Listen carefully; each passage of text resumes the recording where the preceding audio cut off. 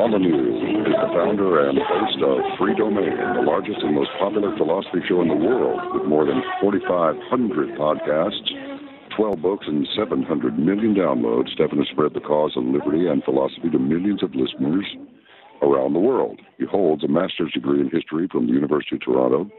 His graduate thesis focused on the history of philosophy, detailing the relationship between the metaphysical arguments and the political ethics of major Western philosophers such as Plato, Kant, Locke, and Hegel. Prior to launching Free Domain, it's not like Free Domain, it's Freedom, Free Domain, got it? Stefan built a thriving career as a software entrepreneur and executive. In 2007, he left his work in the tech industry to devote his efforts to spreading philosophy.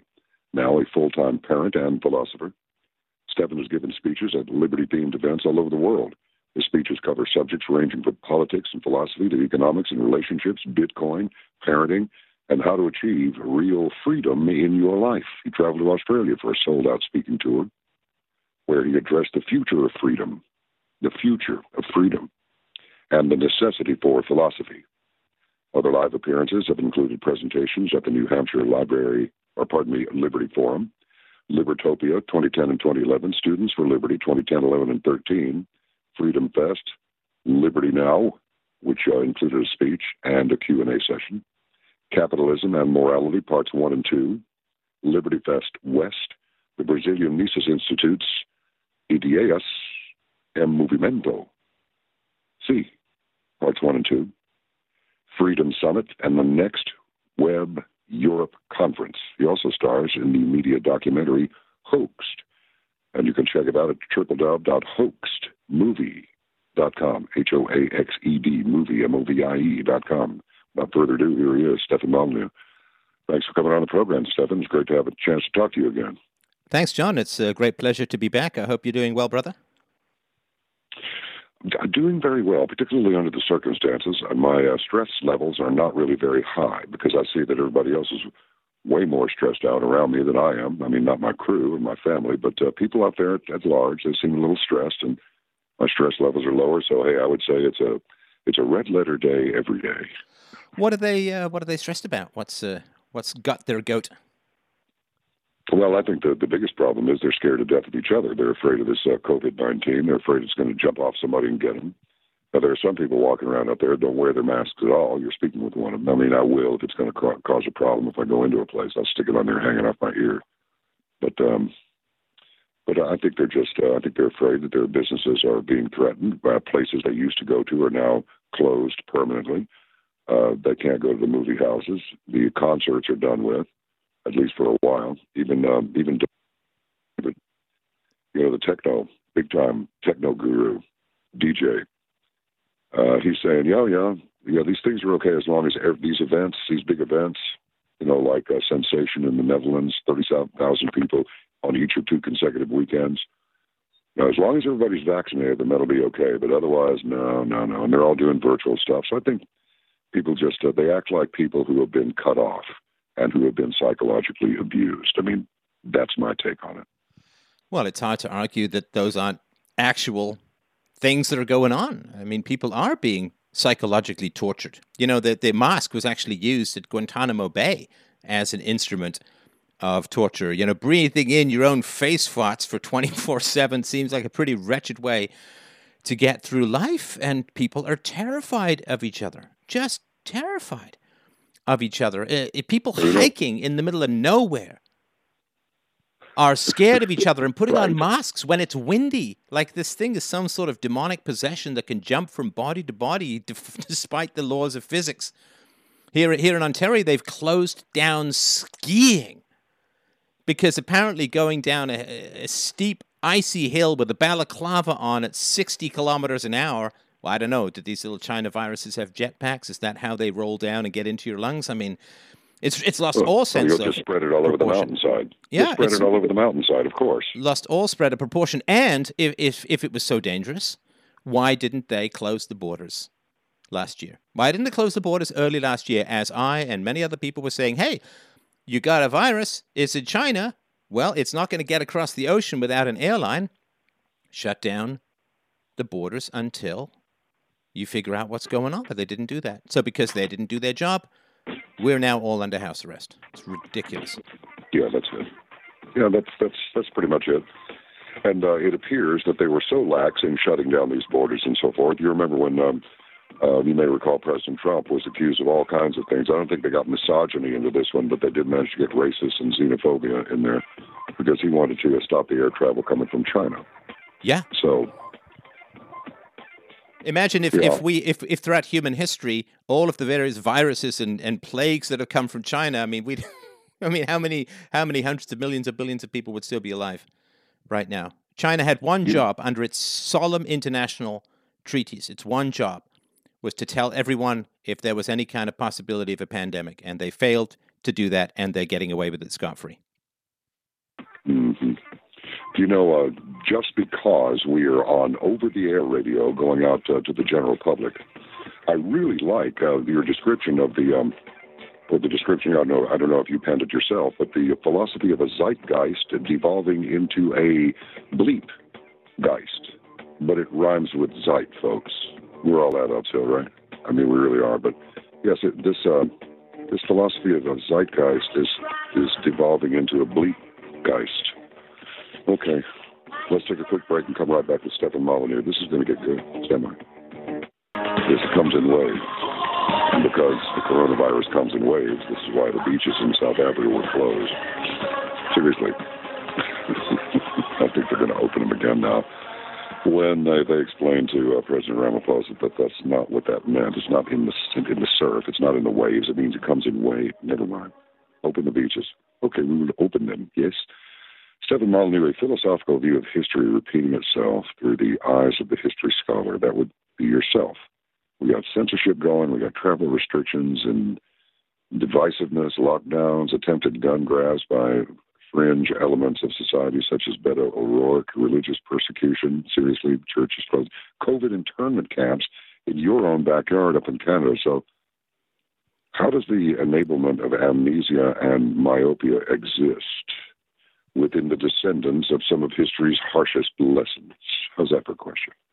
Easy peasy, nice and easy. So it's a devilish bargain that the powers that be offer the population when it has enough freedom that it breeds some kind of economic success, some kind of plenty, this feeling of limitless resources that comes from the free market. Then what happens is you get a free market, you get differences in outcome. Some people get very rich, there's a big chunk of the middle class. Some people remain relatively poor, although still better off than they were in feudalism or under the slavery empire of the Romans or something like that. So there's this belief that, you know, we're so wealthy, man. We've got so much money. How can there possibly be poor people left in our society? So here's what we're going to do. We're just going to take a little bit from the rich who can afford so much, and we're just going to hand that out to the poor, and we're going to eliminate poverty, and you know, the income tax in Canada was a temporary measure in 1917 just for the war, and it was like 3% on the 1%, right? It's a tiny little thing. How could you possibly object to taking a little bit from the rich and giving it to the poor so that people don't die in the streets? And this idea that you can violate people's property rights in the pursuit of egalitarian virtues is the great devilish bargain. It's a smoky hand of the state that reaches out and says, hey, man, I can give you something for nothing. I can give you something for nothing. And the moment the people start grabbing at that something for nothing, get you something for nothing, then the whole tilt of the playing field, of the economy, of society, of politics begins to just really begin to keel over. And people more and more people want stuff for free. More and more people don't want to work. More and more people want to consume without producing. And the producers start to act defensively, and they start to move their money offshore, and they start to say, well, forget it. If I'm being taxed that high, I'm not going to produce any more cool stuff. And right now, we're seeing that incredible snowball effect. You know, every avalanche starts with one snowflake, and every collapse of a society starts with liberal snowflakes. And right now, we've got way too many beaks looking for way too few worms in the bird's nest. Way too many people haven't grown up. Way too many people have way too much power to move trillions of dollars around of funny, made-up money. And the system can't last. I mean, it could have lasted probably another 10, 15 years, But COVID came along, and that kind of hit the gas on the Thelma and Louise acceleration off the cliff. And if the system can't last and it can't be reversed, I say, yeah, let's let it go down. Let's find and build something new. And out of the ashes of the made-up monopoly money, the type whatever you want into your own bank account, numerical fetish of the overlords, is coming something like Bitcoin, something like cryptocurrencies. Money for the people, by the people, for the people. Because if you can control the currency, you control the people. If you can control the interest rates, you can control the people. If you lose control of the currency, you lose control of the people. And we have, finally, a people's currency. You don't have to have gold. You don't have to have the money printing press monopoly, violent power of the state to protect your made-up money. You have money for the people. And you can see now today, Bitcoin up 20%, goes up $10,000. Elon Musk just bought $1.5 billion through Tesla. I think Apple's going to drop another $1 billion. You got institutional investors. Like after I've been talking about this stuff for, 6 years, 7 years, 8 years. And finally, it's beginning to break into the mainstream because people are looking at the dollar and saying, no, this is not going to last. What else are we going to do? Are we going to go to gold? No. We got real estate? Good Lord, no. You got leftists in power. Real estate isn't going to last. People are looking to store their value in something that you can walk from one end of this earth to another with a 12-word phrase in your head and have access to your money wherever you are, and the government can't control it. It's an incredible time in history, John. Unbelievable. I'm so glad to be alive as we stand. Well, I admire your enthusiasm about this. Let me ask you a couple of things, though. This person over here has, if you got one Bitcoin today, they're worth over 30,000. But this one has a tenth of a Bitcoin. This one over here has a pocket full of Bitcoin. So everybody's not going to have the same amount of money. So when we talk about money for the people, is Bitcoin any less fiat than a regular paper currency? In some ways, it seems to me it's more of a fiat than other currencies. Talk me out of this, will you? Listen, it's a great question. I really appreciate that. Totally understand where you're coming from. No, because you can't ever create more than 21 million of these things. Now, they can be sliced and diced into atoms. You can buy penny candy with a tiny, tiny bit of a Bitcoin called a Satoshi after one of the founders. But no, you can't grow this thing. It's mathematically impossible for there to be more than 21 million of these things. And people have been out there mining them. You use a computer to generate new Bitcoins by solving mathematical problems. And it's an amazing thing. It's not centrally controlled. It's not centrally empowered. You can transfer value from one end of the earth to another for virtually nothing. And you can print money, you can borrow money, you can create money, as you know, out of thin air. And this is not a new thing. The Roman Empire was doing it for the last couple of 100 years of its disintegration. And it's one of the main reasons why it disintegrated, is they started throwing all kinds of garbage into their currency. They put copper in their gold, they put tin in their silver, nickel. I mean, it was garbage by the time the Roman Empire fell. Only 1% of the gold coin was actually gold. They garbaged the whole thing. Same thing happened, of course, with the French Revolution. They just printed the francs like crazy. Same thing happened, as you know, in the Weimar Republic, when they printed like crazy to escape the debts from World War I. Governments can create whatever they want, however they want, whenever they want. And if they don't create it directly by just typing whatever they want into their own bank account, they just borrow or sell bonds. Sometimes you've got bonds up here, 75-year bonds. I mean, come on. I mean, or they'll throw the can down the road by giving massive pension benefits to government unions so they don't have to give raises and the next generation has to deal with the mess. But the governments can create whatever they want, debase their currency. It cannot happen with Bitcoin. It cannot happen with Bitcoin. And the governments can't control it. They can try and regulate it, they can, all these kinds of things and all that, but they cannot control the mechanism itself. And that's what I mean by the currency for the people. I get you. No, I'm not. I'm just trying to get to the bottom of this. I'm not trying to be obstinate here or argumentative. Be obstinate. Be argumentative. That's what we're here for. Tell me all the ways in which it's wrong, and I'll see if I can help.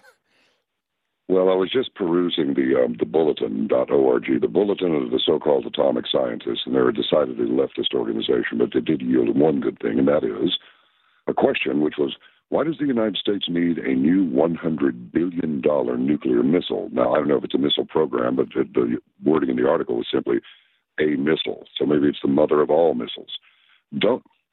Stefan, what I'm getting at is this.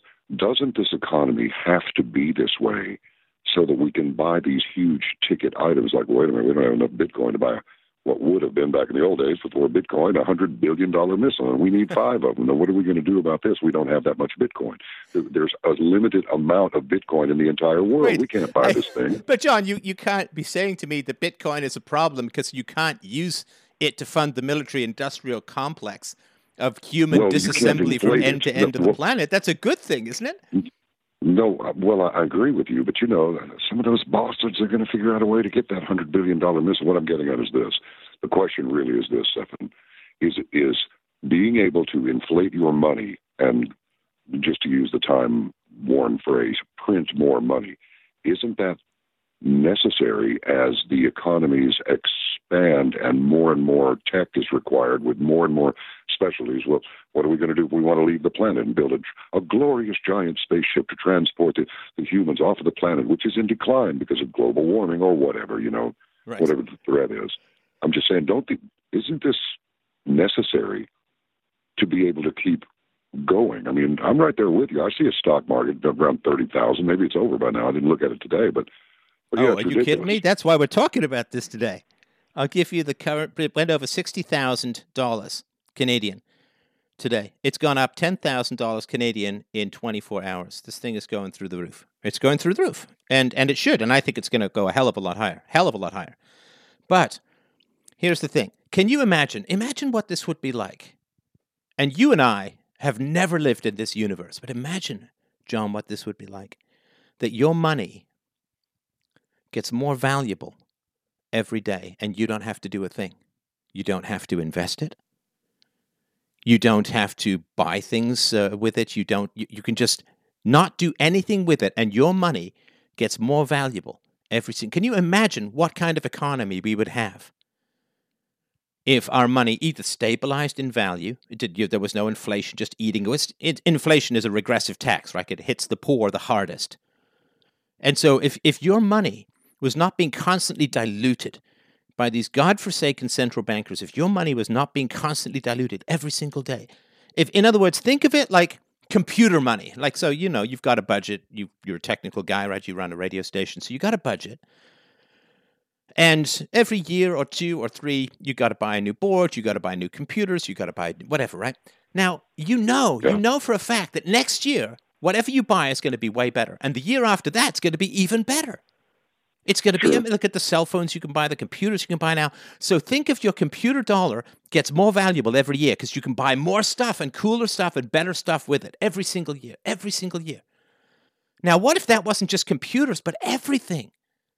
Houses, cars, food, clothing, everything got better every single year.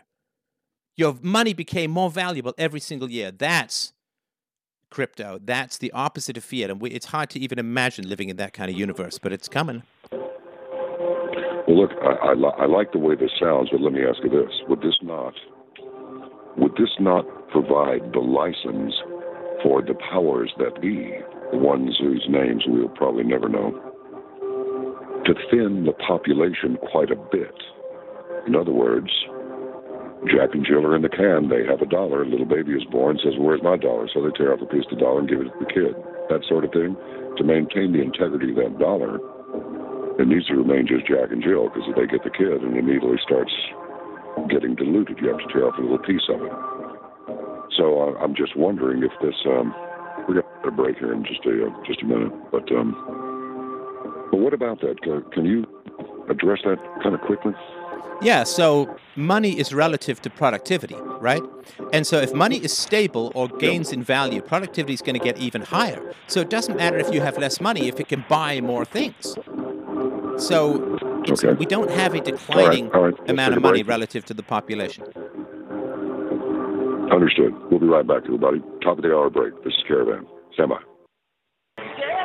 cover different components under the same topic, basically. But I do have one last thing, and that is we see communism, at least I do, and many other people do, communism on the rise and the influence of the communist Chinese. So I'm thinking, okay, Bitcoin's fine, but a two-part question. Number one, is anonymity gone then if Bitcoin or something like it were to be just all over the globe, and that became the standard currency? And what are the second part is, so the first part is anonymity gone. The second part is, how do you keep the government from just deciding, well, Mr. Smith down the block there, he is a fin to the establishment, so your wallet doesn't work anymore.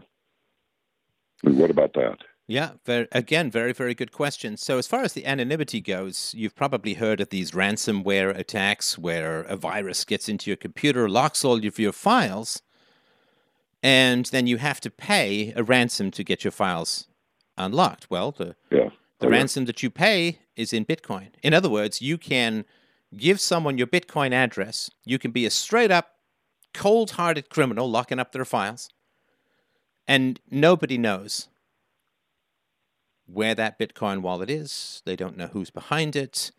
So, yeah, you can create a wallet. You can receive value into it. Nobody knows where you are. You can be behind firewalls. You can be behind virtual private networks. You can use Tor. There's lots of different things that you can do. Now, you can, of course, even if you are running a business, you can mask Bitcoin transactions, and you can get good anonymity. There are other cryptocurrencies that are specifically devoted to anonymity that are untraceable, and so there's lots of options there. It's much better than anything you're going to get. I mean, you heard there's this allegation out there that the Bank of America scoured up customer data for the Capitol riots and turned it over, right? So trust me, whatever's going on with Bitcoin, that's not happening. That's not going to be happening as far as all of that goes. So anonymity, yeah, there's a lot that you can do it. And yeah, criminals, and they say, what do they say? Oh, well, we've got crypto's dangerous because criminals use it. And it's like, well, first of all, you have to assume that the government is not doing criminal things with fiat currency, which it is. Secondly, you have to assume that things like war aren't criminal, which it is, or they are. And thirdly, you have to assume that even criminals are somehow using crypto a whole lot more than they're using fiat currency, which is completely false. So they'll sort of shake this, oh no, bad people are using crypto, that means all crypto is bad. That's like the media complaining about disinformation, when the media keeps lying Americans into wars and other countries into wars over and over and over again. I can't believe they're going after Trump for inciting violence. Do none of them remember what it was like in 2002, 2003 in the lead up to the Iraq War, or back to the Gulf of Tonkin incident, or back to the Korean War, or you name it?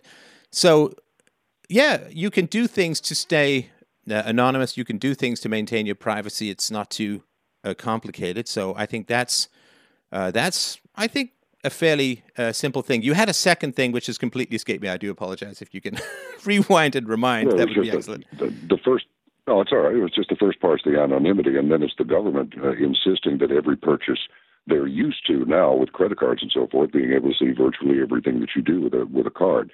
And you remember under the Obama administration that disgusting little AG of his was saying that, well, if anybody were to take out as much as $5,000 in cash, we would want a report sent by the bank so that we could seize those funds or at least start an investigation.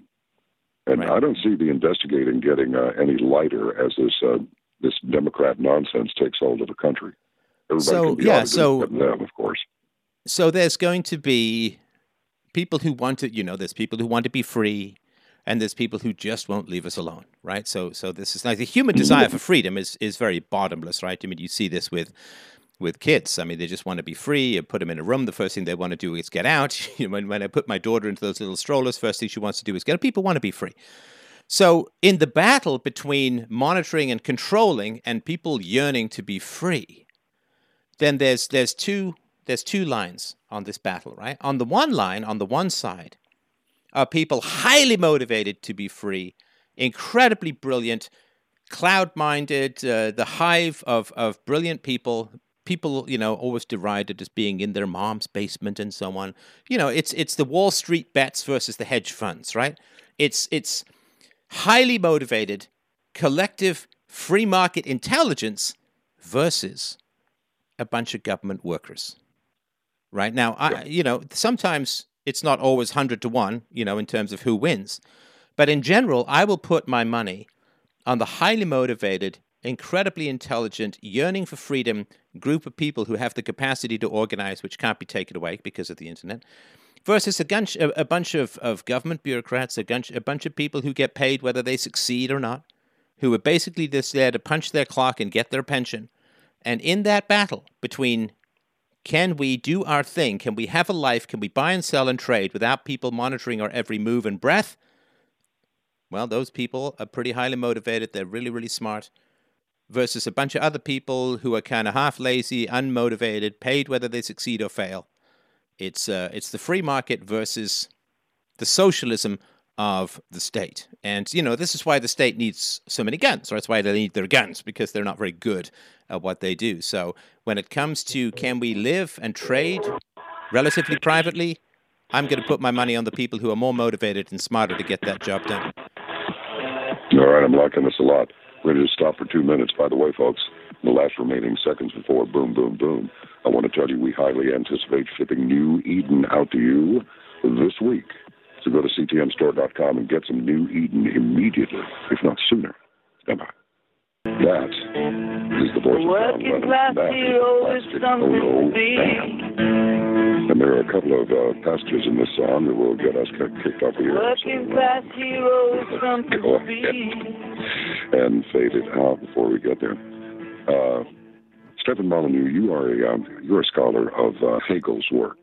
Now, we know the internet is correct about everything, right? But Hegelianism is the philosophy of G.W.F. Hegel, which can be summed up by the dictum that the rationale alone is real.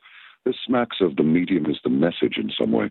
Anyway, which means that all reality is capable of being expressed in rational categories. So his goal was to reduce reality to a more synthetic unity within the system of absolute idealism.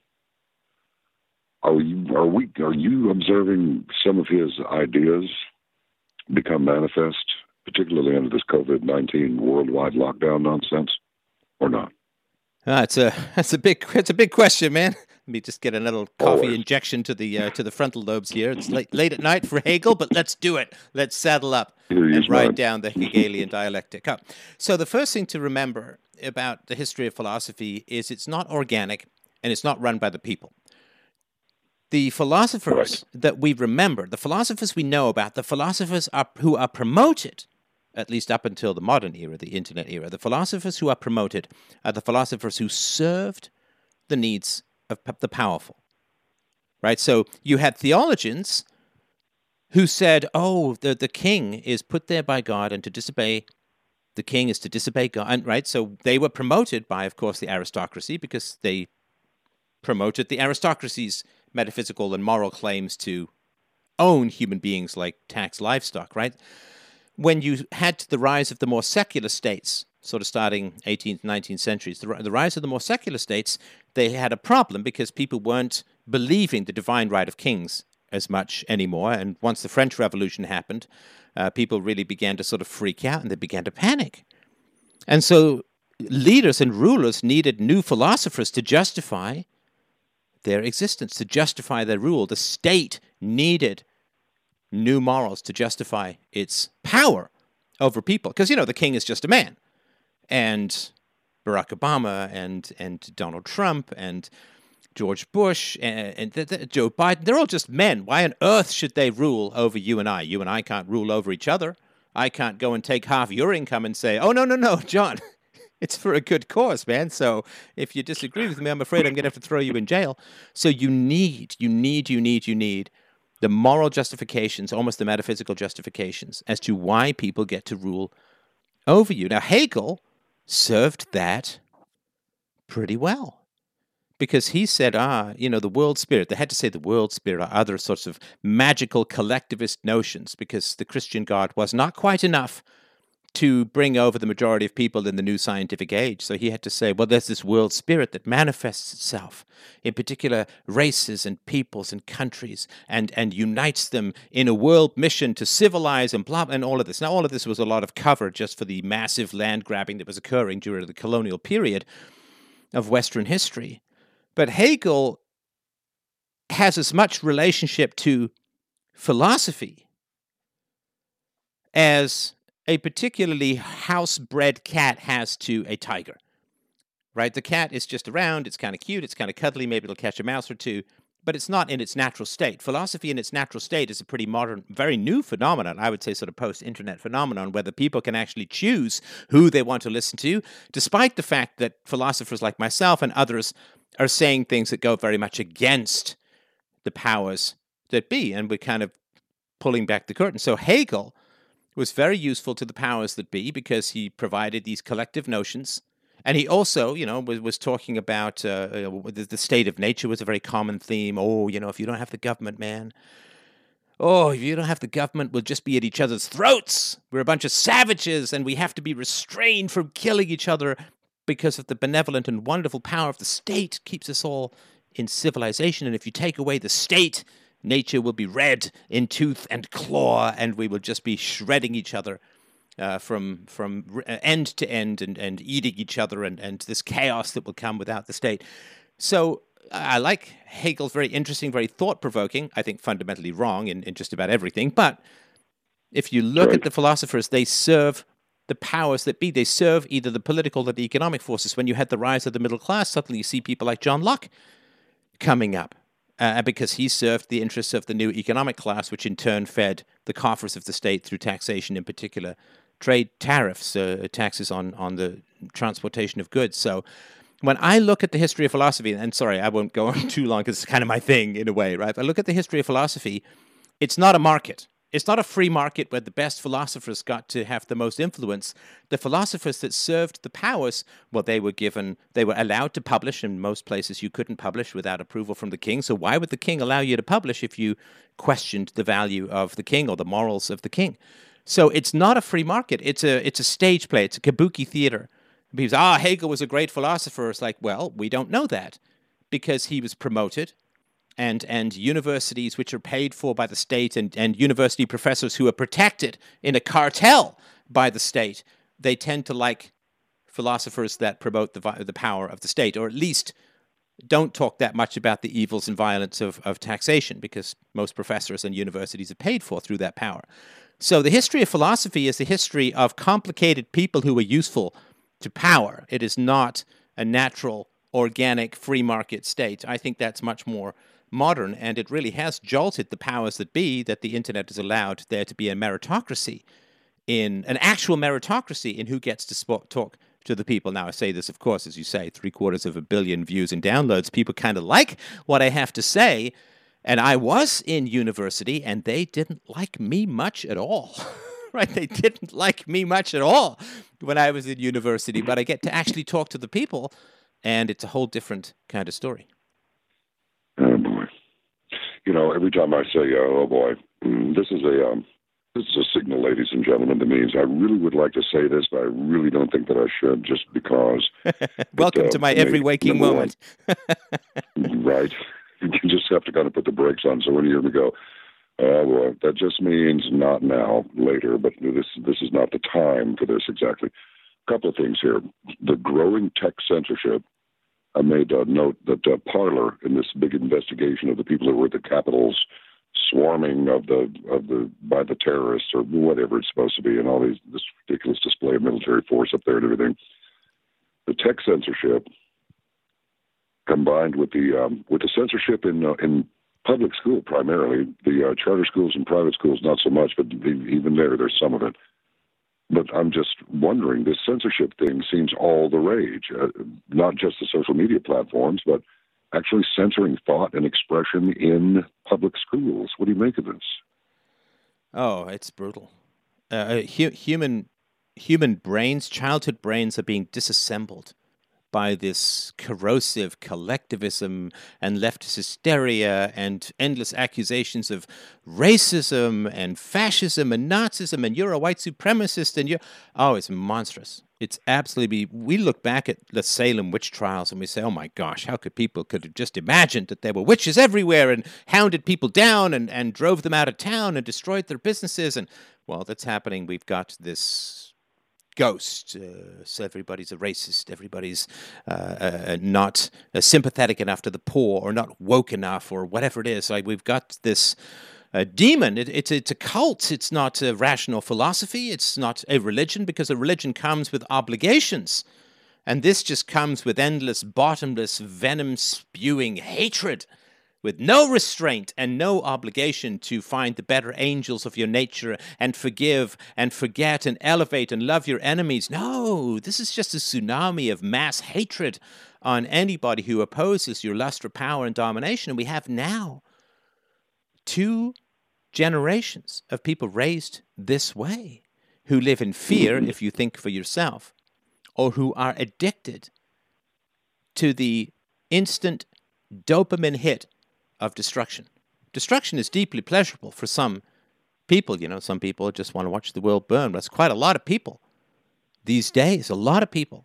And now that we've got people addicted to controlling other human beings, well, we know what addicts do. They're emotional terrorists. They abuse, they lie, they manipulate. They will do anything to get their hands on their drug. This drug happening to be control over others. This is common throughout the animal kingdom. As Jordan Peterson pointed out, all the way from lobsters to bonobos, we get a deep pleasure out of domination.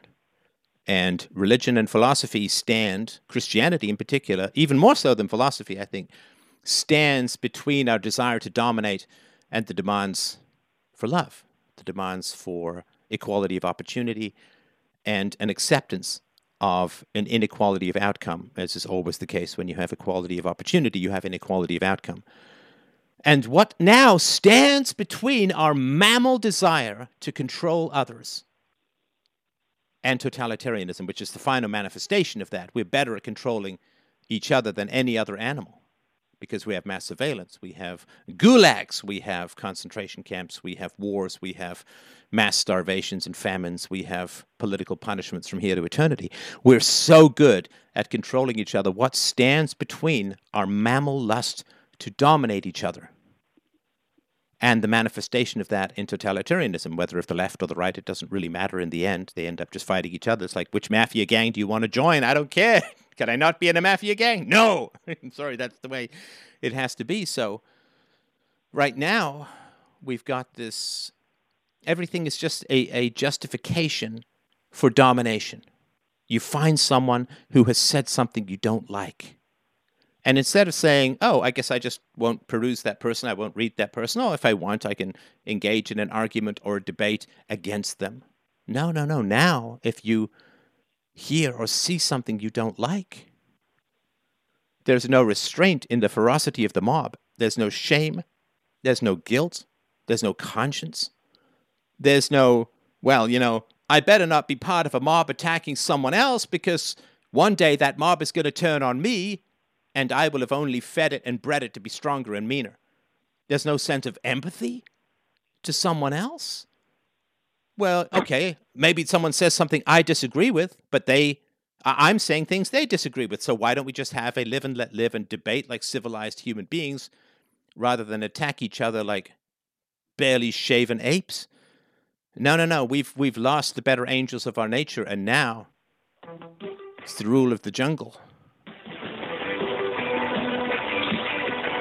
That certainly is what it appears to be headed for, rather rapidly. Seriously.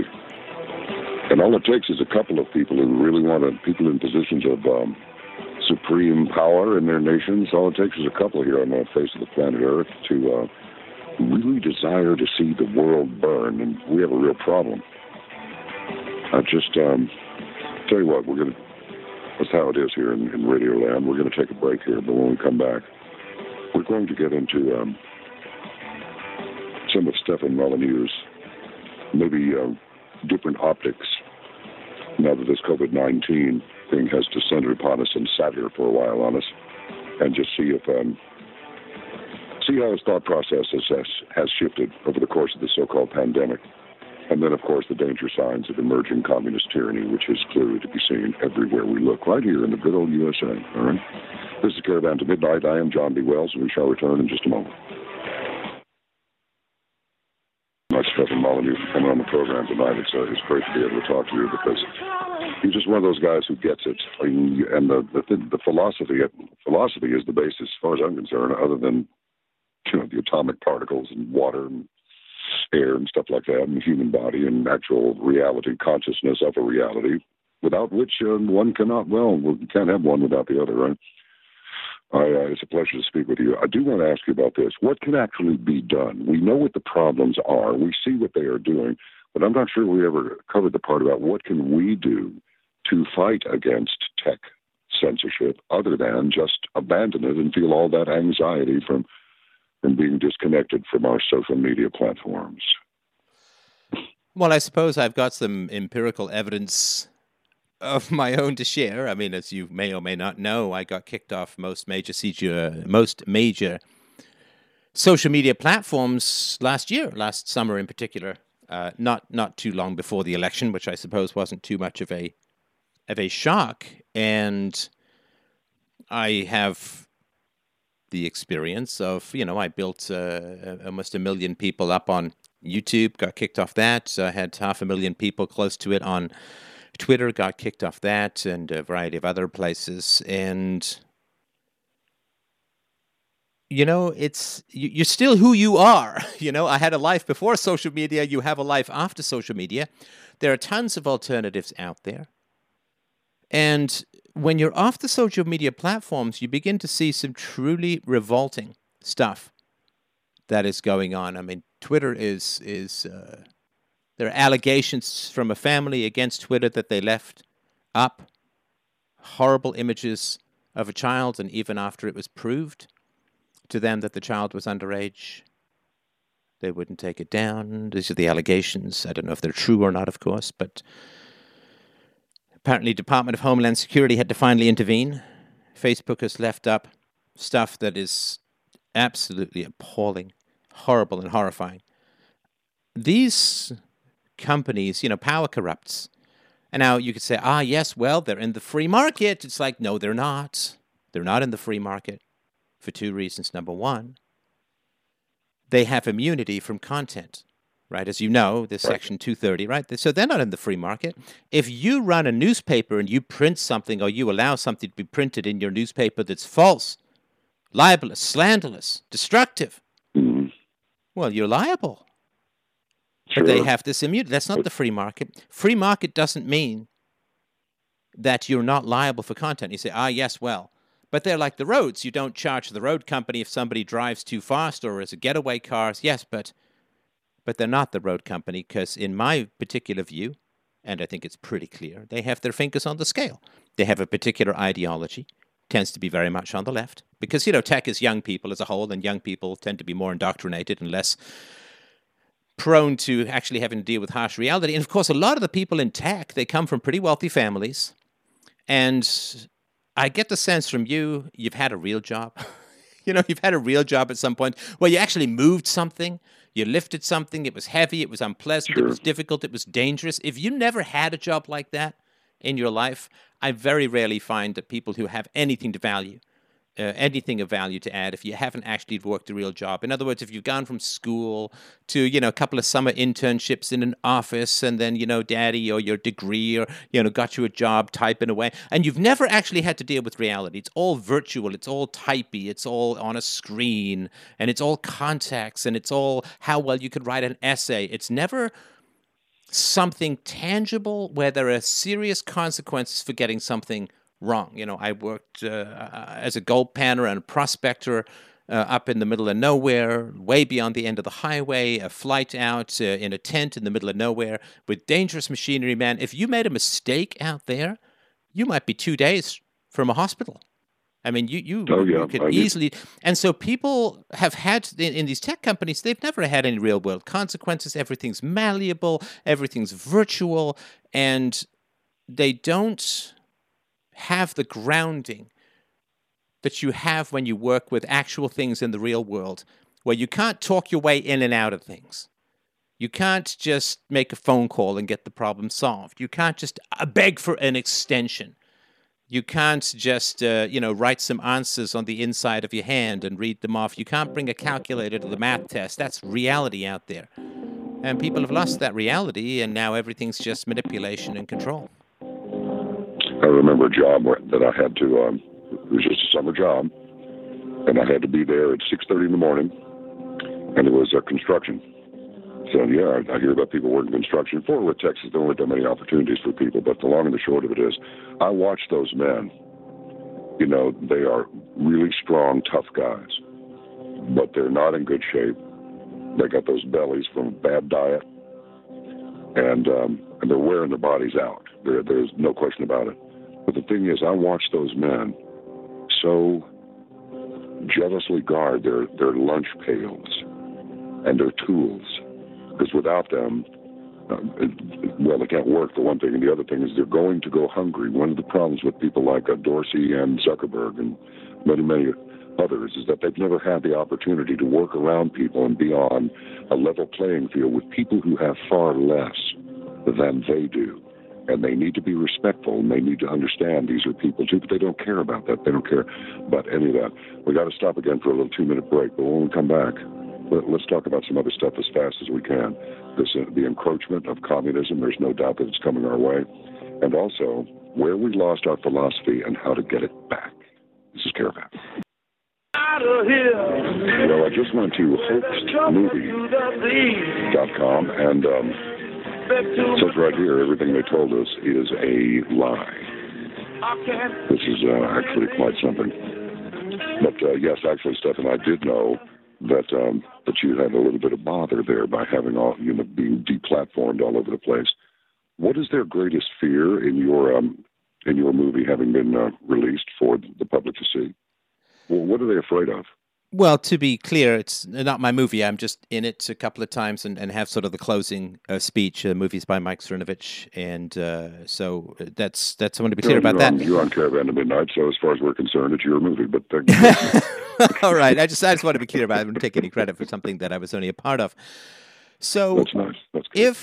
If you have a way of comparing things you hear with a truth standard, right? Comparing things you hear from a truth standard with a truth standard, that's very powerful. It's one of the most powerful things. Like the way back at the beginning of philosophy 2,500 years ago with Socrates, he developed the Socratic method where you just keep asking questions to find out if somebody knows actually what they're talking about. Find out what is truth, what is justice, what is virtue, what is reality, what is love.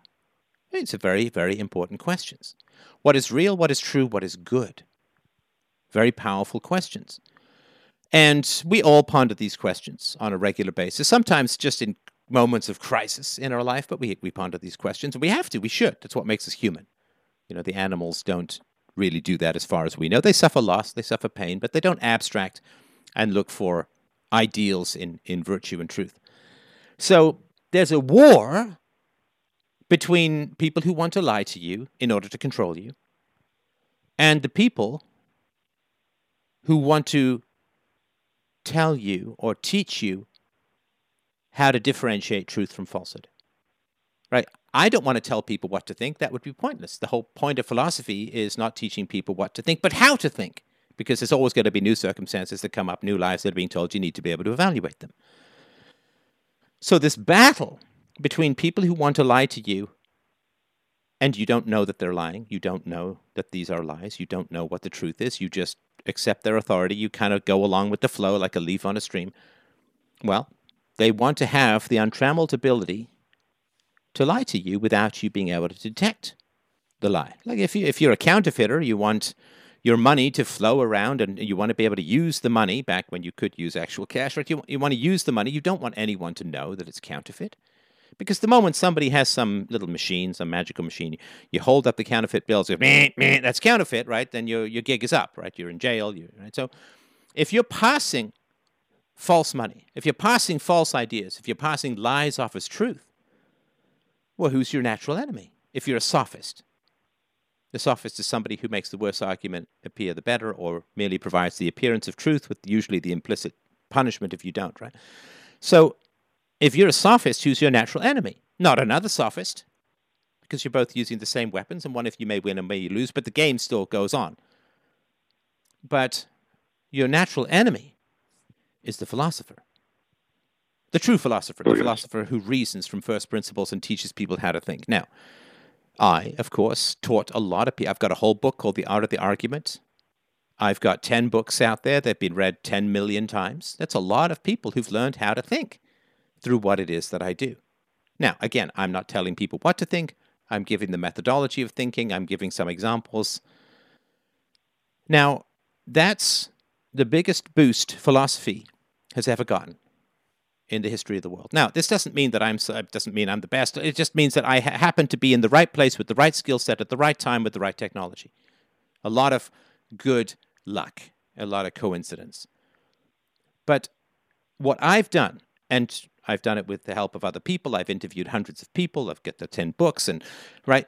But what I've done is brought people's capacity to think right up to the surface. Now, when people have that capacity to think, and thinking is, I know we're on radio, so I won't say the actual word, bullcrap. That's what anybody says anything to you, me, you, the media, anybody says anything to you, the first thing that should come up to your mind is bullcrap. Don't believe it. I don't believe you. You are not telling me the truth. You are lying. Now, you may not be conscious you're lying, but you're not telling me the truth. America was founded on genocide and slavery. Bullcrap.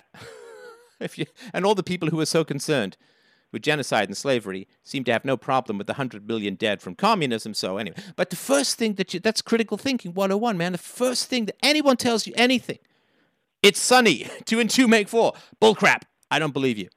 That skepticism. I think it's worse than that, Stefan. I'm sorry? No, I'm sorry. I just had to jump in there. I apologize for interrupting. I think it's worse than that. There are too many people out there saying those white South Africans deserve to be butchered. Those right. Trump supporters deserve to die. Yes. Those Trump-supporting women deserve to be raped. I think it comes down to good and evil. What do you think? Yes. Well, a hard rain is coming, man. We've seen this so often in history. And the cover-up for the crimes of communism is the causality for their continuation, right? Let me say that again. The cover-up for the crimes of communism is the causality for their continuation. Those who don't learn from the past are condemned to repeat it. Communism has been the greatest death machine outside of actual viruses in the history of this planet. They killed many more times than Nazism or National Socialism. 100 million plus just in the 83 years from 1917 to 2000. 100 million bodies plus. We don't learn about it. We don't learn about the causes. Everybody knows about the Holocaust. How many people know about the Holodomor? The deliberate mass starvation of the middle-class peasants in Ukraine. How many people know how much National Socialism was? A reaction to international socialism doesn't justify either system. Both systems were evil. We don't know our history, so it's all creeping in. Again, how many people know that McCarthy was much more right than even McCarthy suspected about this communist infiltration? How many people know that in the 1920s, the communists said, we are going to use racial divisions and call everyone a racist who disagrees with us in order to take down the republic? How many people know? They openly state their goals. 100 years ago, openly stated their goals. How many people know that? They don't. They still think that McCarthyism was a fantasy. Communists are nice, but sometimes misguided. The next time they'll get it right. There weren't that many bodies, and maybe it was a necessary step, but at least Stalin advanced the economy. They don't understand what is circling them and getting closer. They think that Finn is a dolphin. I'm telling you guys, it's not a dolphin. It's not a dolphin. It's that other thing with the fin and the teeth that looks a little like a dolphin until it takes your bloody leg off. Yeah, and by the way, they're planning on, or the word is, 500,000 sharks will be harvested so that they can get its oil to go into the coronavirus vaccine. I mean, this is absolutely insane. You said something really genius a while ago. Did you? What was it? Complacency toward communism is its what? Say that again. It was wonderful. I want to write it down. The cover-up of the crimes of communism is the causality for their continuation. Is the causality for their continuation. Got it. I'm writing. The worst you'll ever hear about communism is, well, there were some excesses. Mistakes were made. Oh, here's the other one. It's a great system, but, just the wrong people were in charge, man. I mean, if you just had different people in charge, it would have been so much better. Like you and I tell you, man. The implementation. Would you ever want the power of life and death over 100 million people? I would recoil from that like somebody was chasing me with a cattle prod designed to go up someplace that only a doctor should examine in my back, right? I would steadfastly reject and refuse any... The communism concentrates so much power into so few people. Only sociopaths and psychopaths want that power. The idea that good people would ever end up in charge of communism is completely ridiculous. You and I wouldn't want that. I would recoil from that power because I know that it would strip my soul of my humanity and make it unbearable to be alive, because if you have a conscience, you don't want to point guns at people and order them what to do and shoot them if they disagree. You don't want that power if you have a conscience. The only people who will ever end up in charge of a totalitarian state, well, it's what they say about every rule that you design for the government. Every rule you design for the government, you have to imagine your very worst enemy, the person who hates you the most in all the world, they're the ones who are going to get that power over you. That's the reality, and that's the way it plays. And everybody forgets. Oh, boy. All right. Who had the best crystal ball between Ray Bradbury, George Orwell, and Huxley? I would go with Orwell. Yeah, I would go with Orwell, but he was still a socialist, of course, and was a sentimentalist in many ways. And he didn't talk about, which very few people do talk about, the childhood roots, the origin story of the totalitarian worldview, the totalitarian impulse. I did a whole series on this years ago. People can find it at a website called bombinthebrain.com, thebombinthebrain.com, which is if you suffer through significant childhood trauma, it destroys your capacity for empathy. It has you fearful and aggressive. You end up in a situation where you can't be equal with anyone. You can only dominate them or be dominated by them. You can either be at their feet or at their throat, nothing in between. The destruction of childhood, the destruction of community, the destruction of the family, the destruction of security for children is the root cause of why everyone's growing up so anxious, so fearful, so aggressive. Because the fight or flight mechanism, two sides of the same coin. If you make people afraid as children, they will end up being demonically aggressive as adults when they get power and can take vengeance for the terrors of their childhood. So I don't think that he went far enough into childhood to explain the origins.